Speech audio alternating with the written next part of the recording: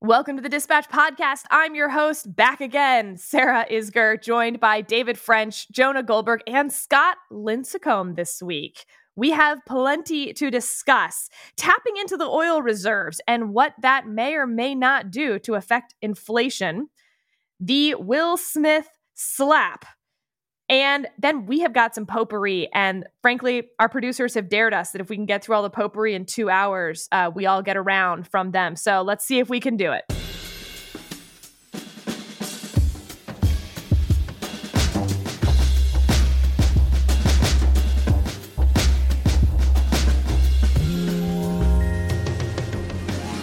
Let's dive right in. Scott, coming straight to you on the oil reserves. President Biden has said he's going to tap into an unprecedented amount releasing from the Strategic Petroleum Reserve, but it didn't affect markets that much. We initially saw about a 6% dip.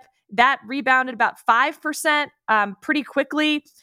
Big conversation happening of whether this will reduce gas prices at the pump for Americans much, if at all, and long-term, whether moving this much out of the oil Strategic Petroleum Reserve that will need to be replaced at some point will actually artificially inflate prices down the line. What say you, Scott Lincicome? Well, so there's a few problems. Well, first of all, I'll defend Biden in one sense. Tapping the SPR is a classic move by presidents, Republican and Democrat, going back generations. It is just one of those things that politics gives us, regardless of who's in office. But that, of course, segues into the fact that it's going to be pretty ineffective. It's going to be ineffective for a few reasons. One is just, as I wrote in my newsletter a few weeks ago, oil is traded on global markets. A 1 million barrel release sounds like a lot. Again, people are enumerate. It's great politics. Wow, 1 million barrels.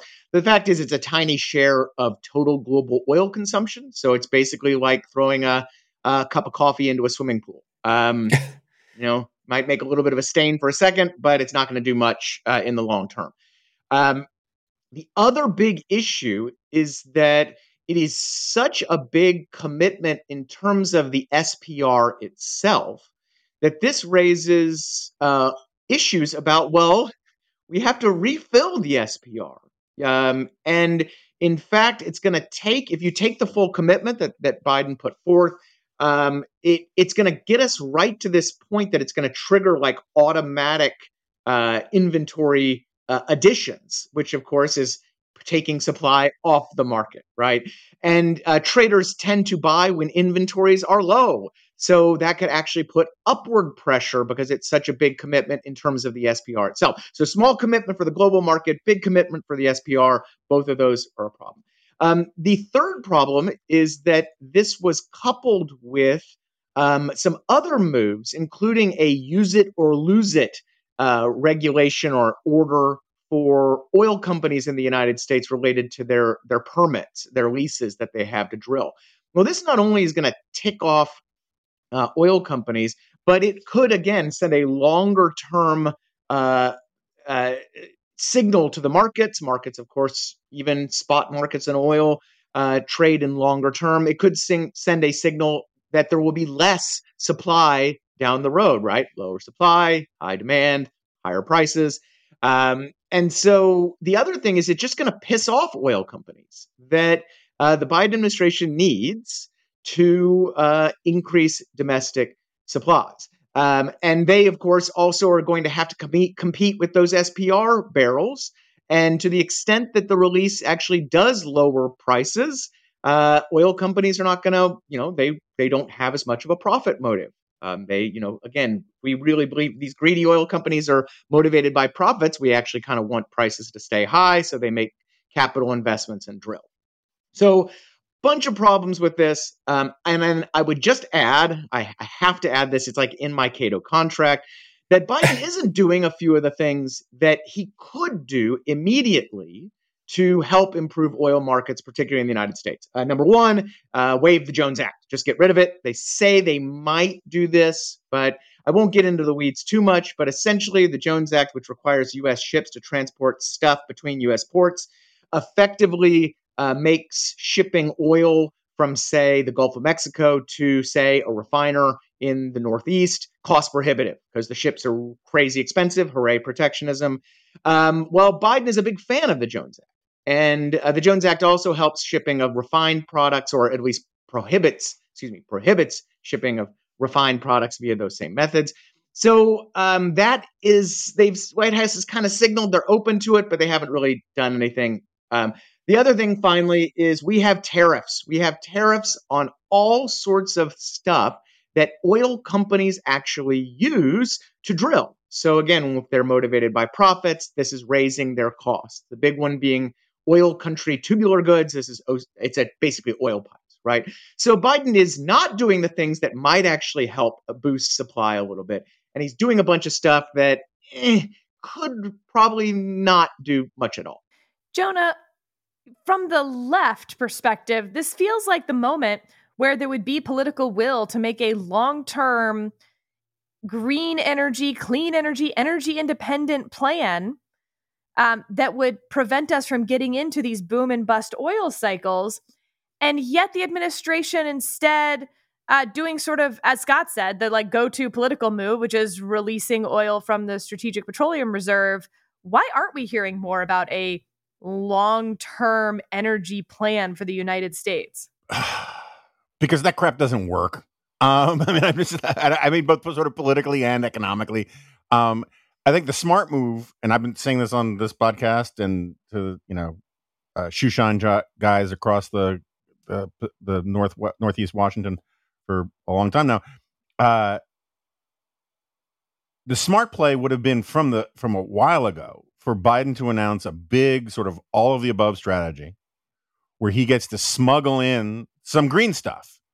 So he gives his critics all of the stuff that they want in terms of expanding leases, expanding oil production, maybe even, getting rid of the Jones Act, which would I cannot, just so listeners who may not know this, but the repeal of the Jones Act is, for Scott Lincicome, what the Carter-Baker Election Reform Commission of 2005 is for Sarah. It's the true. Holy Grail. It's everything. Yeah. And so it is the solution to all our problems. And fair. It's true. It's Scott not has a big flag behind him right now that says F the Jones Act that you guys can't see.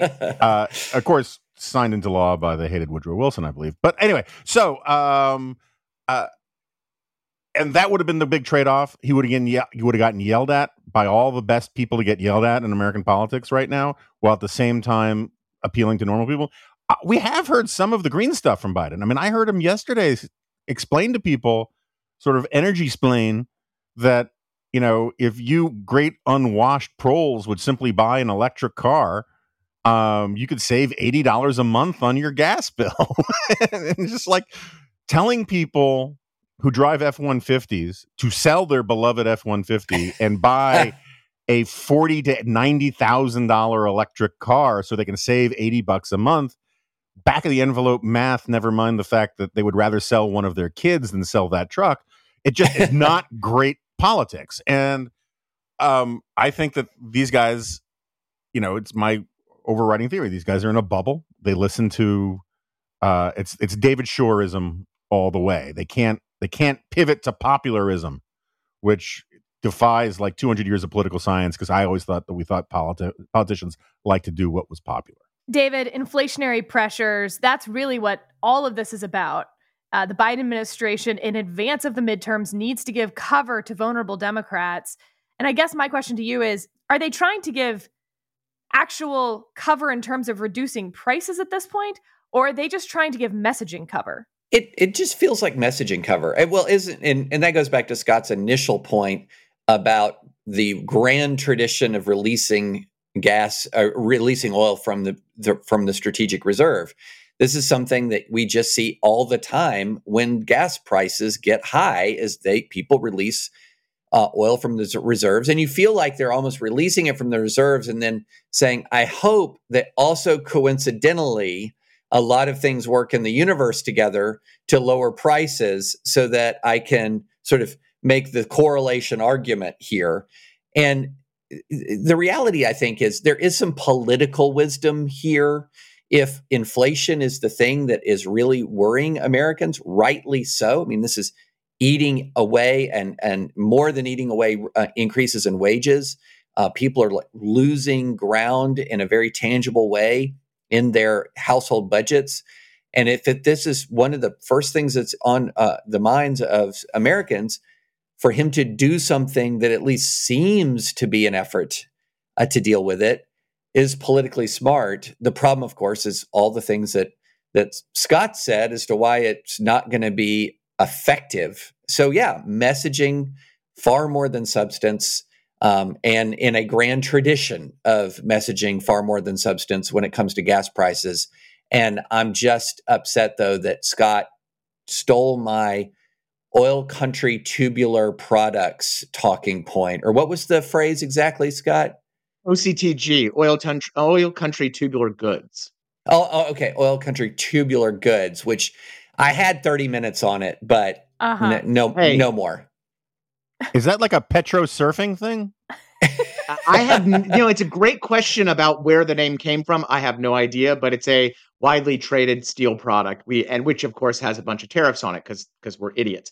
Let me add one thing on the political side. One of the awesome things about gas prices is that we have signs all over the country every day that remind the vast majority of Americans who, of course, consume that product of the price they were paying and they're going to pay the next time they fill up.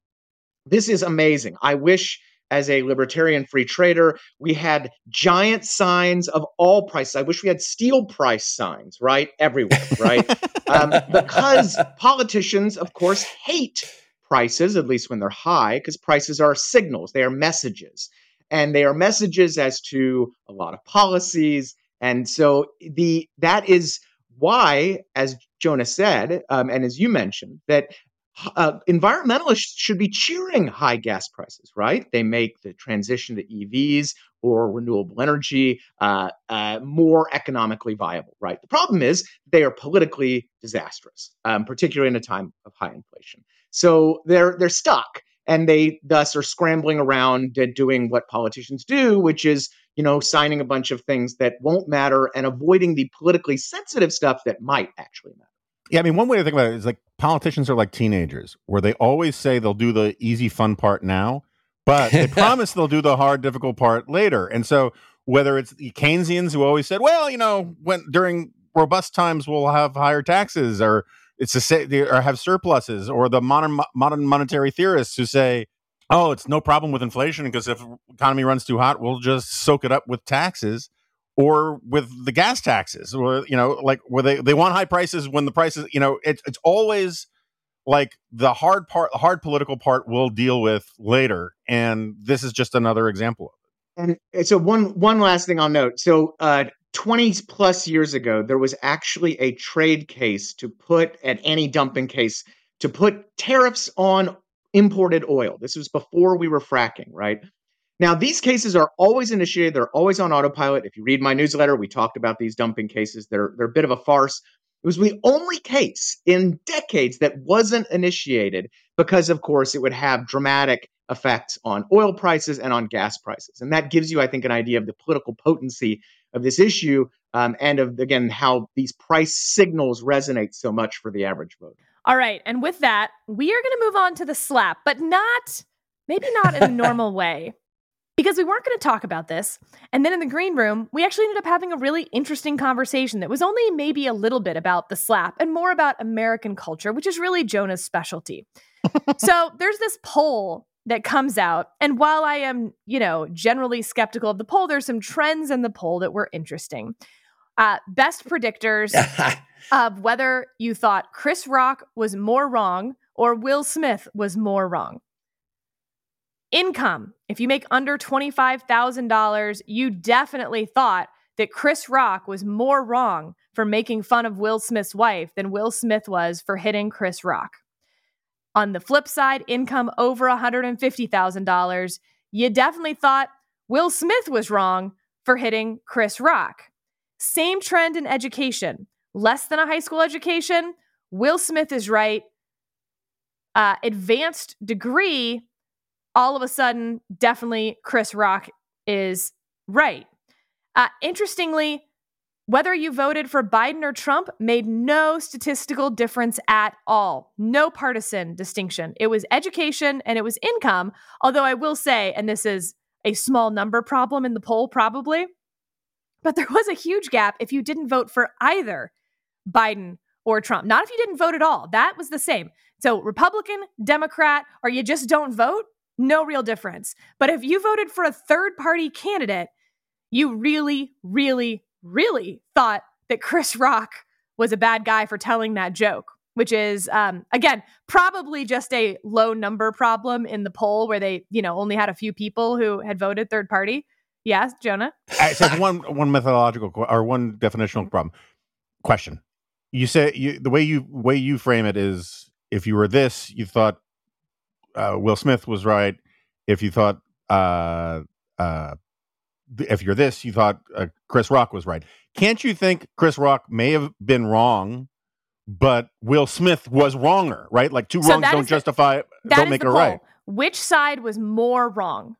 Okay. More wrong. Okay. Chris Rock or Will Smith. And again, education, less education, you thought that Chris Rock was more wrong. More education, you thought Will Smith was more wrong.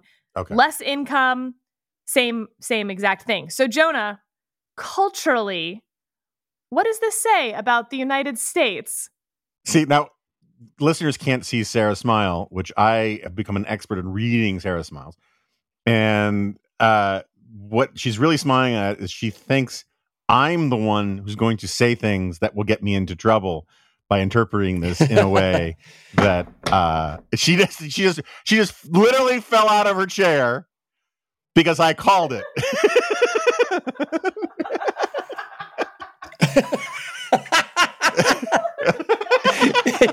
She has a stand-up desk and she fell down and wild. then tried to stand up and hit her head on the desk. I'm okay. I've never seen anything like it. But like, there's no way she was going to compliment me like that if it wasn't a way to sort of get me confident enough to say something that would get me into trouble. It was so leading the witness, I think all three of you lawyers might call it. I would like to state for the record that I now have a head injury. For the rest of this podcast, I have a concussion. It's a little embarrassing to go to the ER with a podcast injury. Yeah. Yeah. But now your answer needs to be really good, Jonah. Yeah, I don't know that it's really good. I mean, I was talking about this yesterday or on this forthcoming Saturday episode of The Remnant, where I tried to make it an analogy to the Alger Hisk Whittaker Chambers case and decided I better just abandon analogy. But it is a little bit like the white and gold, blue and black dress thing, where everyone is equally qualified to have an opinion. Right. So like one of these things where you don't have to defer to people, it's not like the Jones Act where we're all going to be like, all right, go Scott, whatever. Perfect. Yes, and exactly. I do think that one of the divides, I don't want to do it in terms of class per se, but if you work with words or images, right, or you manipulate speech in some way, you are invested in the safety of being able to do those things. And you think that those are legitimate things to be able to do. And I mean that broadly, not just journalists, but like education. I mean, there's just basically everybody with a grad degree is someone who, to some extent or another, is in the word business. And if you're someone who is on the lower end of the socioeconomic spectrum, you're not in that business. There are rules of civil society that are much more traditional, shall we say, that obtain and apply in all sorts of situations. I do not that I don't want other people to have the same opportunity to get into trouble, but I do think of all the possible scenarios that we had, we kind of lucked out. Like if this had been a white guy slapping a black guy, or a black guy slapping a white guy, or also you can do all sorts of identity politics, sort of mix and match, and having two super famous beloved African American guys in this scenario is probably better than a lot of other scenarios in terms of the arguments that it's generated. It what makes the cultural poll so interesting, because as you said, everyone gets to have an opinion and there's none of the other stuff really built into it. So Scott, for instance, I know that David's going to talk about masculinity culture. So we're going to leave masculinity culture to him. So instead for you, my question is something about whether, in fact, this is a correlation, not causation, and it goes the other direction, such that, for instance, believing that you should put off your feelings and bury them is actually a predictor of whether you'll finish college, not that whether you finished college predicts whether you think that you should bury your feelings. I mean, I do think there is some of that, and this is my completely unfounded opinion. But yeah, look, there is to finish college, to become, as Jonah described, what we call a knowledge worker. You work with fake, intangible things for a living, but to get a grad degree, to just simply budget well and have your finances straight. A lot of these things imply a certain amount of self-restraint, a certain amount of long-term thinking about the potential costs and implications of your immediate actions. And thus that might explain why some are on the, or at least think that what Will Smith did was really wrong, that you don't go out smacking people. Now, the other thing that I might be in this is, look, comedy has a long and storied tradition of being extremely insulting. And again, kind of knowledge worker folks are really, I think, probably more deep into that space. And I think there might be a little of that too, that you just simply expect. Well, comedians have long been offensive. Some of my favorite comedians are extremely offensive. And you should just expect that type of stuff. Interesting, by the way, because now there's a lot of new versions of the marshmallow test, which is basically a version of what you're describing, Scott, that the marshmallow test predicts whether you would finish college or get an advanced degree. And maybe the marshmallow test also predicts whether, when a guy says something you don't like, you hit him, or you think, if I hit him, then all this other stuff will happen. Why don't I not hit him? And I'll just make sure he's driving my car later on in life or something. Yeah. That was the Northwestern, chant at the football games as the only private school in the Big Ten. Since we lost all of our games, usually it was, that's all right, that's okay, you'll be driving our kids someday. Charming, though it was. But there's now... Yeah, very endearing, very endearing. Northwestern was the favorite in the Big Ten. But the marshmallow test itself has come under a lot of criticism that maybe it's not predictive at all as they sort of continue to run this. I'm curious about how that will work out over the next decade or so and what the accepted wisdom will be about that. I think that the more interesting test for kids is the Asch line test of conformity. If everyone ahead of you says that line A is the same length as, line, this other line, but in fact, it's very obvious that it's not. Will you say the same thing that everyone said before you to try to conform? Or will you say the thing that is obvious on the piece of paper? That's the test that Nate will be getting every year for the rest of his life. All right, David, now it's the tape that everyone's been waiting for. Gender and masculinity in America in 2022. David French, go. Well, it's not exactly that. It's more shame honor culture, Sarah. But this wasn't. It's shame honor culture. North versus South. This was education and income. So I think your Mason-Dixon line shame honor culture isn't quite the same. No, if you know where education and income are, where there are disparities in education and income, it actually matches and tracks up pretty well. The South has traditionally been one of the less educated regions of the United States, one of the lower income regions of the United States. And this has been true forever. Now it's starting to change in some of the, hipster urban areas, like Nashville, where you now they don't even allow you to live in Nashville unless you have a tattoo sleeve.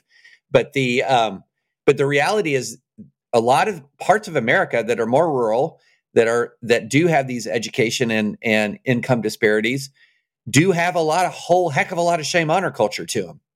I mean, this is the world I grew up in. This is the world Nancy grew up in. And it's funny and Nancy, my wife, it's funny because both of us had immediately the same instinct. It just without even thinking, it was, heck yeah, Chris Rock deserved that. And then it was like, pause, wait, hold on. Different higher moral functions engage. Wait a minute. No, words aren't violence. You don't hit people. But it was fascinating to me that we both instinctively went to, well, this is what happens when you go after a man's wife like that in public. You just don't do that. This is what happens. And it was interesting, even amongst sort of my friends, all of them, or the large majority of them, sort of disproportionately educated, disproportionately upper middle class. All of us from the South went there. A lot of us went right there quickly and then backed off from it. And so I think that, there's something there that's just instinctively in someone who's grown up in that culture and been a part of that culture, that you react like that. Okay, so I'm going to call a little BS on this. Okay. I mean, yeah, absolutely. In shame honor cultures, this feeling is going to feel a little more at the surface than with other people. But as a deracinated demi-Jew from the Upper West Side of Manhattan, let me tell you, I am perfectly in touch with those feelings, right? I think that those feelings are present, except for these ENTJ libertarian types who are just sort of like one step off of Android. Most I have literally no emotional reaction to anything, really. So for me, it's just and then I analyze the economic impact of by the way, Chris Rock he's sold out everywhere now. So really impressive for him. Sorry, go ahead. So no. So I think these things are natural to the male psyche. They're natural to some extent to the humans, just call it the human psyche if you want. But I mean, I think there are sex differences in the brain and all this kind of stuff. But I think if we're talking about, let's put it this way, if we're talking about the audiences, the polling response, I think you have a good point, right? That this is what's going on here. Mm-hmm. But what is going on is that, which is sort of what I wanted to get into with the Hiss Chambers thing, was that we are projecting our stuff onto this event, right? And these are two multimillionaires, right, on stage, like the fourth biggest movie star of the last 20 years, fifth biggest movie star of the last 20 years, or 30 years, and like the two of the five most famous black men in the world, right? And give or take. And I think that one of the problems we get into, I mean, there's a big thing in my book, is that when you follow events like their entertainment, you can start making these moral distinctions. But if the exact same sort of thing happened in a boardroom or in a Starbucks, it would be very clear that, it would be wrong, right? And that it would feel wrong quicker. That said, I think the driving thing about Will Smith, who, as far as I know, has the same educational attainment and is just as much a knowledge worker or a non-knowledge worker as Chris Rock is that that Will Smith has been surrounded by people for a very long time whose job it is not to say no to him about anything. And so, like, for normal people who have a more realistic cost-benefit analysis about the costs of doing something stupid, if you've been surrounded by an entourage that's going out of its way at every moment to make life easier for you and to grade things on a curve based upon your wants and desires, your natural inhibitions about the cost-benefit analysis are just going to be out of whack. And I think that's what happened with Will Smith. And then we project on this all sorts of things from our own lives. My entourage tells me that it's totally acceptable that I just bashed my head on the corner of my own desk and that that's a normal thing to do.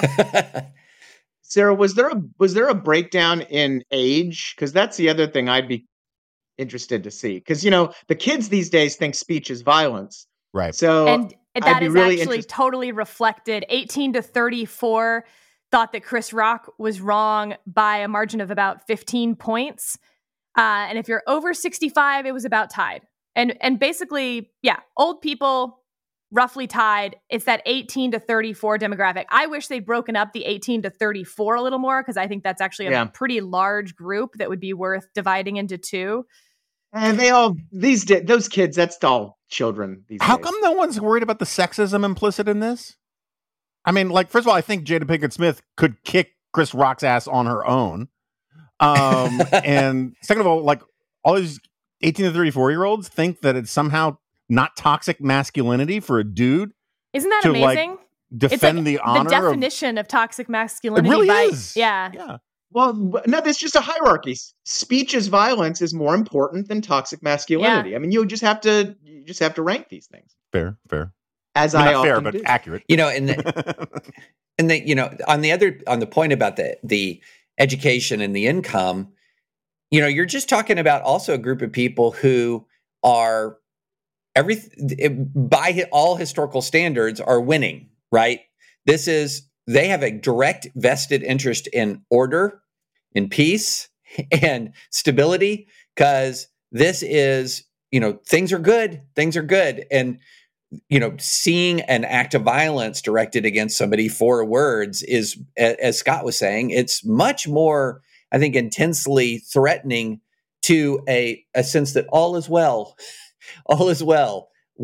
Let's not. But the interesting thing, though, is that I think that this is also a same group, disproportionately educated, disproportionately well off, that is disproportionately culture warring.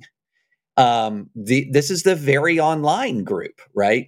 These are the people who are the political hobbyists from the More in Common Hidden Tribe survey who are polarizing us. That's what's sort of fascinating about the education side is that, it's including 18-year-olds, fair enough. But for the most part, this 18-34 group is the group that has the highest attainment of education percentage-wise of any generation in the country. Okay, we've got potpourri to get to, guys. We got to go. So the rules for potpourri are that not everyone has to talk if they don't want to. And, keep it tight. We put it in potpourri for a reason, right? No PhD theses allowed. All right.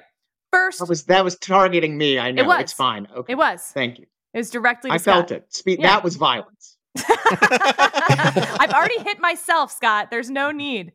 Okay. First up, Biden gaffes. Do they matter anymore? David, is this one to you? I'm happy to start with it. I mean, the gaffe where he blurts out, in essence, regime change is it really, really blurting it out as a policy or more as a prayer? It was blurting out regime change. Is that a gaffe? Yeah, it's a gaffe. You just don't do that. But does it matter? Does it matter? I do believe. Scott says no. I do believe that it matters. I do believe that it matters because president's words matter. President's self-discipline matters. And when a president says something that is not thought through and perhaps upon reflection doesn't really mean on the highest stakes matter in the entire world right now, I think, maybe it doesn't affect Vladimir Putin's thinking, but the very notion that our president lacks the self-discipline to communicate precisely at a critical moment is troubling to me. Does it mean that it's adjusting our policies? No, but it's troubling. Scott, Pollyanna says that presidents should always be like Lincoln and Josiah Bartlett wrapped into one. Pollyanna. First of all, I kind of wish gaffes didn't matter, but the fact is that the president is, as head of state, speaks for the nation, and there's all sorts of geopolitical ramifications to these statements. So I think domestic politics-wise, gaffes don't matter anymore. The problem is I think they still do matter abroad. So everybody's wrong in all sorts of profound ways, but I'll keep it succinct. One of the best pieces of management advice I ever got is you don't punish people for mistakes, you punish people for patterns, right? Because everybody makes mistakes. This wasn't one gaffe. In Poland, he had 3 significant gaffes. He told American troops they were going to go fight in Ukraine. He said we're going to respond to a chemical weapon attack with Ukraine in kind. Problematic. and he said that they're going to be regime change. You go back, and he's got an enormous number of gaffes. Sometimes the White House walks them back. Sometimes the White House changes its policy to fit the gaffe. Neither of those are good, right? Yeah. And you know, I've been saying for a while, like I throughout the Trump years, I would say to people, to my conservative friends, what is it that the next Democratic president can do that you won't be a hypocrite for criticizing? And I did not have on my list saying absolutely bonkers things that in opportune moments like this. But Biden is doing, you know, there's a category difference because most of them come from a good place, but you know, his gaffes are bad too. And some of them come from a very bad place, like Jim Crow on steroids and all that kind of stuff. And so I think politically it matters a great deal because it undermines the sense of competence, which is the thing that got him elected. It makes him seem like he's not in charge of his own mouth, never mind his own administration's policies. And diplomatically, it's not good, Bob. Sure. But next topic is Ukraine. And the policy feels set in Ukraine. We now, it's all been sorted out. It's a, month, 6 weeks in. And in that sense, nobody really is paying that much attention to what Joe Biden says because we know where America is. We know where Europe is. We know where Russia is at this point. And so, yeah, what will change even a gaffe or something else in terms of Ukraine, David? Well, because it is a gaffe, and because we can label it a gaffe, and we know that it's a gaffe, we know that it's not changing, as a general rule, not going to change policy, although Jonas has said accurately that sometimes the White House tries to strain to match policy to gaffe without really changing policy in a concrete way. The war criminal thing was basically them changing their position to match Biden's mouth. But anyway, go on. Yeah, but we're not doing anything specific in response to the war criminal statement. But I think if you're talking about, I just keep going back to this idea that it's not too much to ask a president of the United States to be disciplined in thinking and speech at one of the highest stakes moments in recent history. I'm more disciplined on a podcast in my speech than the president of the United States is when talking about weapons of mass destruction. I mean, that's remarkable to me that we're in this position. And it's a symbol of sort of, and people are lament, well, these are the choices the parties gave us, Biden, Trump, well, no, it's the choices that millions upon millions of Americans gave us through the electoral process. But yeah, Ukraine policy seems set. American attitudes towards Russia and Ukraine seem set. All of them seem set in a good direction. We are pouring weapons into Ukraine without getting involved in the conflict in Ukraine. We are punishing Russia with sanctions without getting involved in the conflict. And Americans overwhelmingly, Republican and Democrat, recognize Russia as the aggressor and support Ukraine in this war. All of that seems set. All of that is very good. But the president's words still matter, and they can be used by our opponents who are not as steeped in American policy and don't know how set we are. I feel like David doesn't really understand potpourri. So the next topic that y'all didn't want to talk about were budgets. Everyone agreed that they think the announcement of the presidential budget is stupid and not worthy to talk about on this podcast. Scott Lincicome, why? Because nothing, well, especially when you have a president with a low approval rating, nothing in those budgets actually gets done.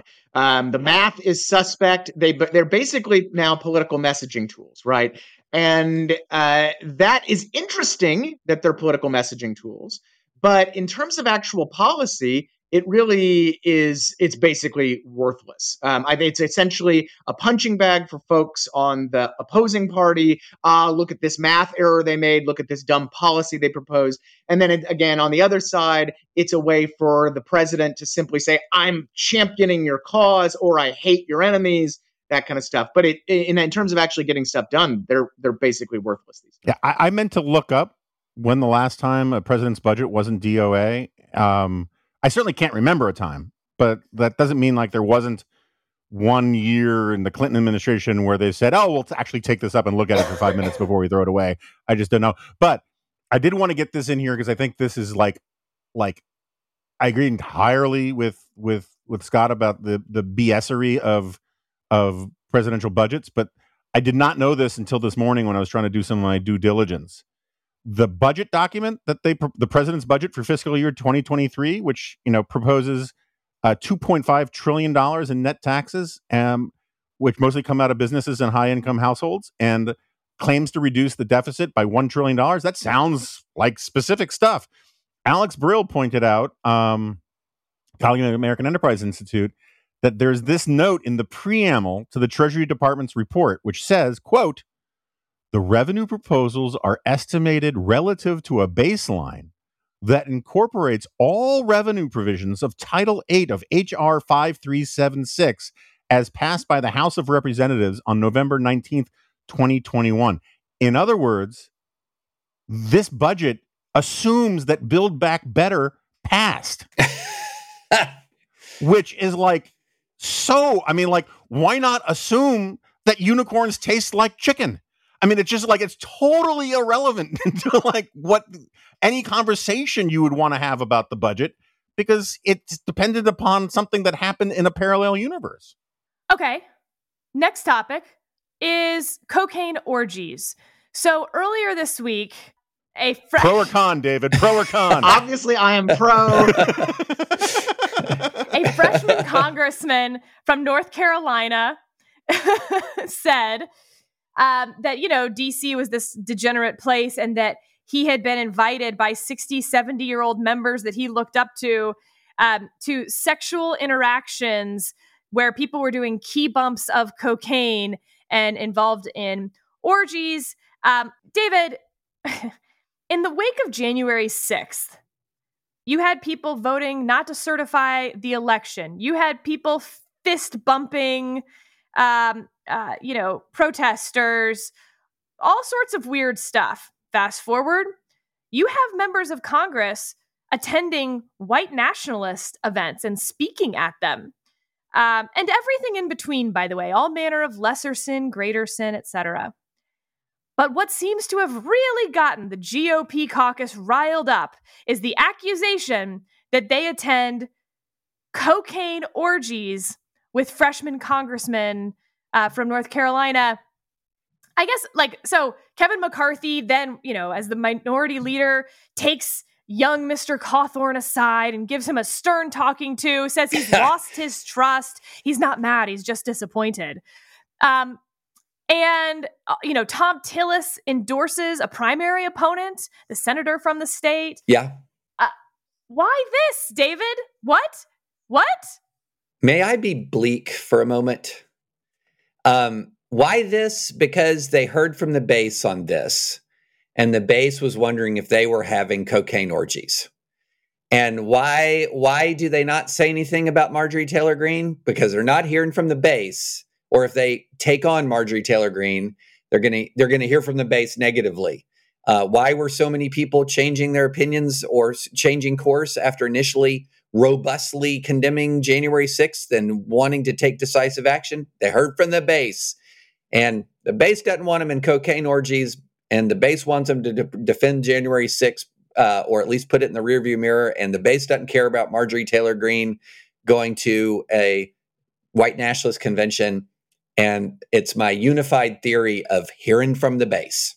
So Scott, I'm down with the kids, right? And I know what a bump of cocaine means, but I'll note that I actually don't know what a key bump of cocaine means, which was the precise term that this freshman congressman used in the conversation, which felt tradecraft, if you will, to borrow a phrase. And you're a libertarian, so I'm just curious if you can let us into some of that tradecraft from your key bump cocaine experience.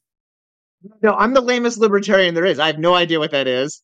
My history of drug use is minimal. College was college, but other than that, I wasn't a big fan. I drink a glass of wine, and that's about as far as I go. So, hey, look, I'm sorry, you can take away my libertarian card, but I really have nothing on this. But I will say, I understand why members were so upset, because everybody knows you don't invite the freshmen to the orgies. Right. And that's really, obvious protocol mistake, and I can see why they were upset. I don't know. If you're a 60 or 70-year-old, congressman, you might want some of the 25-year-olds at the orgy, but that's just an aesthetic thing. Okay. Utility too, Jonah. One more. We have two more potpourri topics. Next potpourri topic is the 7-hour gap that the Select Committee investigating January 6th said that they had when they asked for the president's phone calls from January 6th. They said that from 11 a.m. to 6 p.m., the records that they got showed no phone calls that were made by the president. Conversations about burner phones then ensued. And the president, then former President Trump, putting out a statement that he doesn't even know what the term burner phone is. And then reporters digging up that in the lawsuit against his niece, that just 2 years ago, the lawsuit used the term burner phone. So, aha, and off we went down to burner phone land. Except today it turns out that they only requested the records from the White House switchboard, meaning the 7-hour gap is only in calls that were placed by a White House operator. They didn't request any landlines, and they didn't request any cell phone data. So while there may be a 7-hour gap and all of that, we know that the president talked to people on White House landlines because Mike Lee told us so, because we have the number that they used to call Mike Lee's phone. So this was always a weird 7-hour gap to me, and now we know the answer. It's only the switchboard. Jonah, I feel like this is an outrage, and you feel like it's more somewhere in between. Yeah. Well, look, let me back up and say, I think there have been times when the January 6th committee is its own worst enemy. That if they, sometimes they seem like they have learned nothing from the Mueller report, and they leak stuff that is like the boiled frog thing, where it's or Prince or Dread Pirate Roberts with his immunity to iocane powder. It is building up an immunity to anything that is going to be left to be shocking in there. It's particularly bad when they kind of muddle the storyline like they did here. That said, my understanding from the stuff I followed from some of the books about the Trump administration, from word on the street as I drop Benjamins on my snitches around town, is that Trump has a well-honed practice from his days of being sort of mob envious, of borrowing other people's phones and using them so that there's no provable record he made a phone call. And so I did not study these initial reports. It did seem like some of the comparisons to Watergate with the gap on the tapes thing seemed overblown. But this is one of the problems that we have in the world that Trump helped create, is that all theories about his bad behavior are at least superficially plausible. But sometimes, because they're superficially plausible, the media covers them as if they're fact when they turn out not to be true. And then that is a massive gift to Trump, because he can say, see, you guys made this thing up. And it feels like this is somewhere in there, that the committee, which is leaking way too much, got the press spun up on a storyline that on closer inspection is a little more complicated. David? Yeah, this was a story that from the beginning, I just wanted to wait.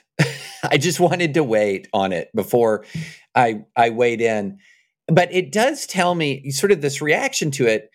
It's the same pattern that we've had over and over and over again. And to pick up on something Jonah said, it's like, because we see him say things that are so far beyond the pale, beyond what any president has ever said publicly, or we've already had revelations like the disclosure of the recording of the phone call with this Georgia Secretary of State that are really profoundly bad. It's tempting to say, well, then what else more horrible is behind the curtain? And so you're always saying, well, there's got to be something more horrible behind the curtain. And so you're really tempted to believe it's there. But what if the horribleness is all in front of the curtain? What if we know broadly what has happened, but people are and that's largely my argument about why the orgy stuff can't be true. Because there's just the idea that that can't be behind the curtain for all sorts of reasons. Anyway, go on. I apologize. Right. And I think that there's a lot of stuff that's terrible before the curtain. And what's so frustrating to people is it's out there, it's obvious, it's seen, it's known, and yet still millions of Americans still say they want Donald Trump to be president again in 2024. So there's this hunt for what's the thing we're going to find that's going to finally break the spell and end the obsession. And we have to just sort of reach this conclusion that there isn't going to be a thing, and that it's really impairing the credibility of the media that it seemed to be very eager to jump towards the idea that there's going to be a thing. All right. Last potpourri topic. And Scott, it's all yours. You know what it is. And fans of Scott Lincicome around the country have been waiting for this moment. It's on the economic efficiency or lack thereof of lines. Should you or should you not queue up, Scott? Correct. So this is a classic lesson in opportunity cost. In general, you really shouldn't wait in any line at any place for more than 5 minutes unless what you're waiting for is extremely valuable, or you're stuck in the airport and like for coffee and have no choice and it's a necessity. And the reason for that is that your time is far more valuable than whatever you are waiting for. The classic case being the gas line at Costco, which would take 20 minutes to save you $3. And the economics literature shows quite plainly that your work time and your free time are worth far more than that. So in general, if you walk in the grocery store, you pick up 3 items, you go to the front, you see there's one register open and there's an old lady in the front paying with a check. You drop that stuff and you walk out because your time, you are worth more than that. But wait, Scott, because I know you're talking to my exact experience on Monday. There is then the cost of going to another grocery store, picking up those 3 items again and waiting in some line, even if it's not as long a line. So aren't I really considering the delta of the wait? Well, of course you are. And then, so the Costco line provides the easy example because there were gas stations right across the street. And so it was literally a difference of a very easy calculation. But look, we're all adults here. We can make cost benefit calculations that involve a little more work. But we all have calculators on our phones, and I recommend that we all use them. You should basically be sitting there doing this type of math every day in your lives because, quite frankly, your guys are leaving a lot of money on the table when you stand in those lines or wait in traffic or do all those other horrible things that in our lives today we don't need to do. See, and I think that I think people overestimate how long they wait in those lines and underestimate how long it takes to drive to another place. So let's say that line were 7 minutes long. That would feel like an outrageous amount of time at the grocery store to wait in line, by the way. It would feel interminable. But 7 minutes would be less than the amount of time it would take me to drive to another grocery store and pick up the 3 items again by a lot. It would clearly take more than 7 minutes. Not to mention that grocery store will have a line of, let's say 1 to 2 minutes. And of course, the brisket needs orange juice in the morning. Not the good kind either. He wants the cheap kind. So it's very important that I go get the cheap kind of orange juice for the baby. We're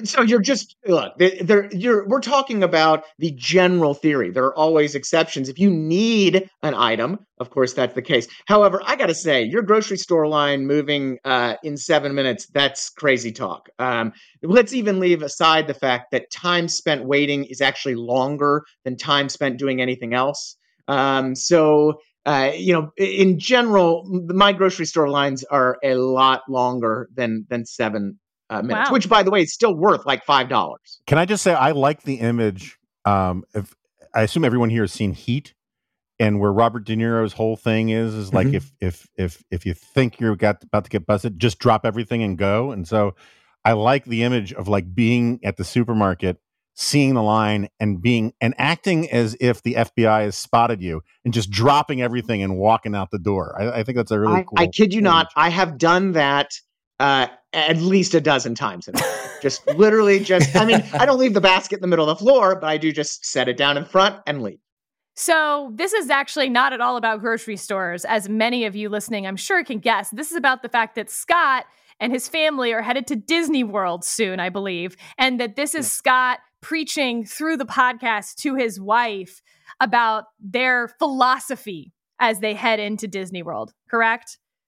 Correct. Yes. No amount of money is too much, too great to avoid those terrible, terrible lines. Well, the question I have, though, Scott, is putting aside the line issue, what are you going to do to wage moral war against Disney when you're at Disney World? I'm going to give them my money for goods and services, and as a libertarian, not really care about the social positions they're taking. All right, Jonah, are you satisfied? Are you now going to drop your groceries in the line? Hurl your cans of tuna at the old lady with her I'm checks. with Scott. It's a prudential question where you have to calculate a little bit of the distance to the next door and whatnot. But I'm with him on that. I am a evangelist for spending the extra money on the line skipping stuff for amusement parks because I go with my daughter alone. Last time I took her to an amusement park in California this year, or the end of last year, if we had not had the line skipping stuff, we would have been able to ride maybe 2 roller coasters. How much is it? I don't go to Disney World. It depends on the park. I don't know. At Disney World, it could be really expensive. I don't know. But at Six Flags type places. What are we talking here? $50? It could be up to 100. But if you figure on a hot day, standing in line for 90 minutes with your impatient kid, it's terrible. And I go to amusement parks maybe once a year, twice a year. It's totally worth it. They could charge me anything, and they nearly do, to get Clear at the airport so that you can skip the line. Now, PreCheck helps you skip the second part of the line, but Clear helps you skip the first part Clear is awesome. of the line, except that LaGuardia's American and Delta terminals do not have Clear. So, dear LaGuardia, it sucks. But I've just learned that they have a pay $10 and skip the line. So fine. But airports are a little bit more complicated because there is no alternative airport. So these are, where you have to wait in line. I was in the Starbucks line at the airport the other morning. It was 20 people deep. I didn't have a choice. I needed caffeine. There weren't any other options. So the airports make it, the DMV is another example. I thought this was about your worth, Scott Lincecum, but you needed caffeine. I needed orange juice, and you judged me. A cup of coffee is worth a lot more than I am. Not even close.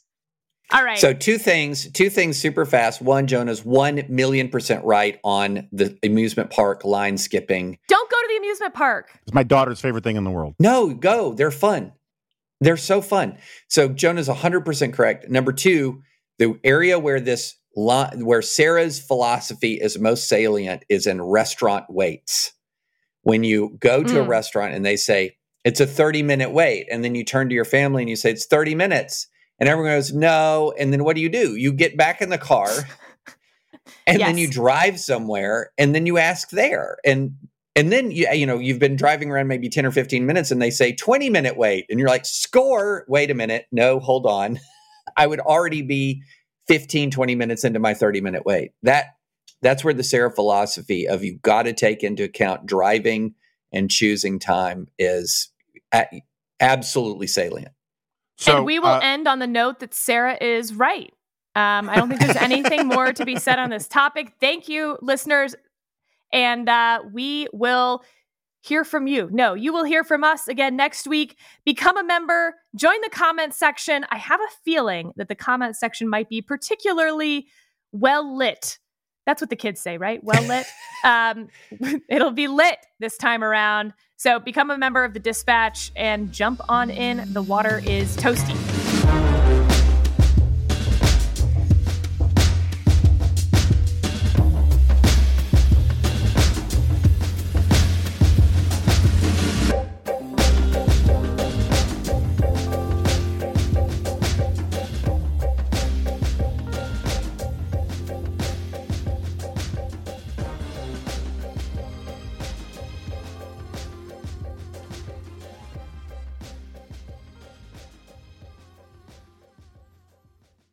we'll take a quick break to hear from Aura. Looking for the perfect gift to celebrate the moms in your life? Aura frames are beautiful Wi-Fi connected digital picture frames that allow you to share and display unlimited photos. It's super easy to upload and share photos via the Aura app. And if you're giving an Aura as a gift, you can even personalize the frame with preloaded photos and memories. And I'll tell you, not only have I given this picture frame to all the moms in my life, but I'm an only child, and it's been really fun to see my friends with siblings give this frame to their moms, and it turned into a passive-aggressive war to see which siblings can upload more pictures of their children. The Aura app is so easy. You can sit there at the end of the day while you're watching TV and just upload a couple pictures from the day and really show your brother-in-law who's boss. From grandmothers to new mothers, aunts, and even the friends in your life, every mom loves an Aura frame. Named the best digital photo frame by Wirecutter and selected as one of Oprah's favorite things, Aura frames are guaranteed to bring joy to moms of all ages. Right now, Aura has a great deal for Mother's Day. Listeners can save on the perfect gift by visiting auraframes.com to get $30 off, plus free shipping on their best-selling frame. That's AURA frames.com. Use code DISPATCH at checkout to save.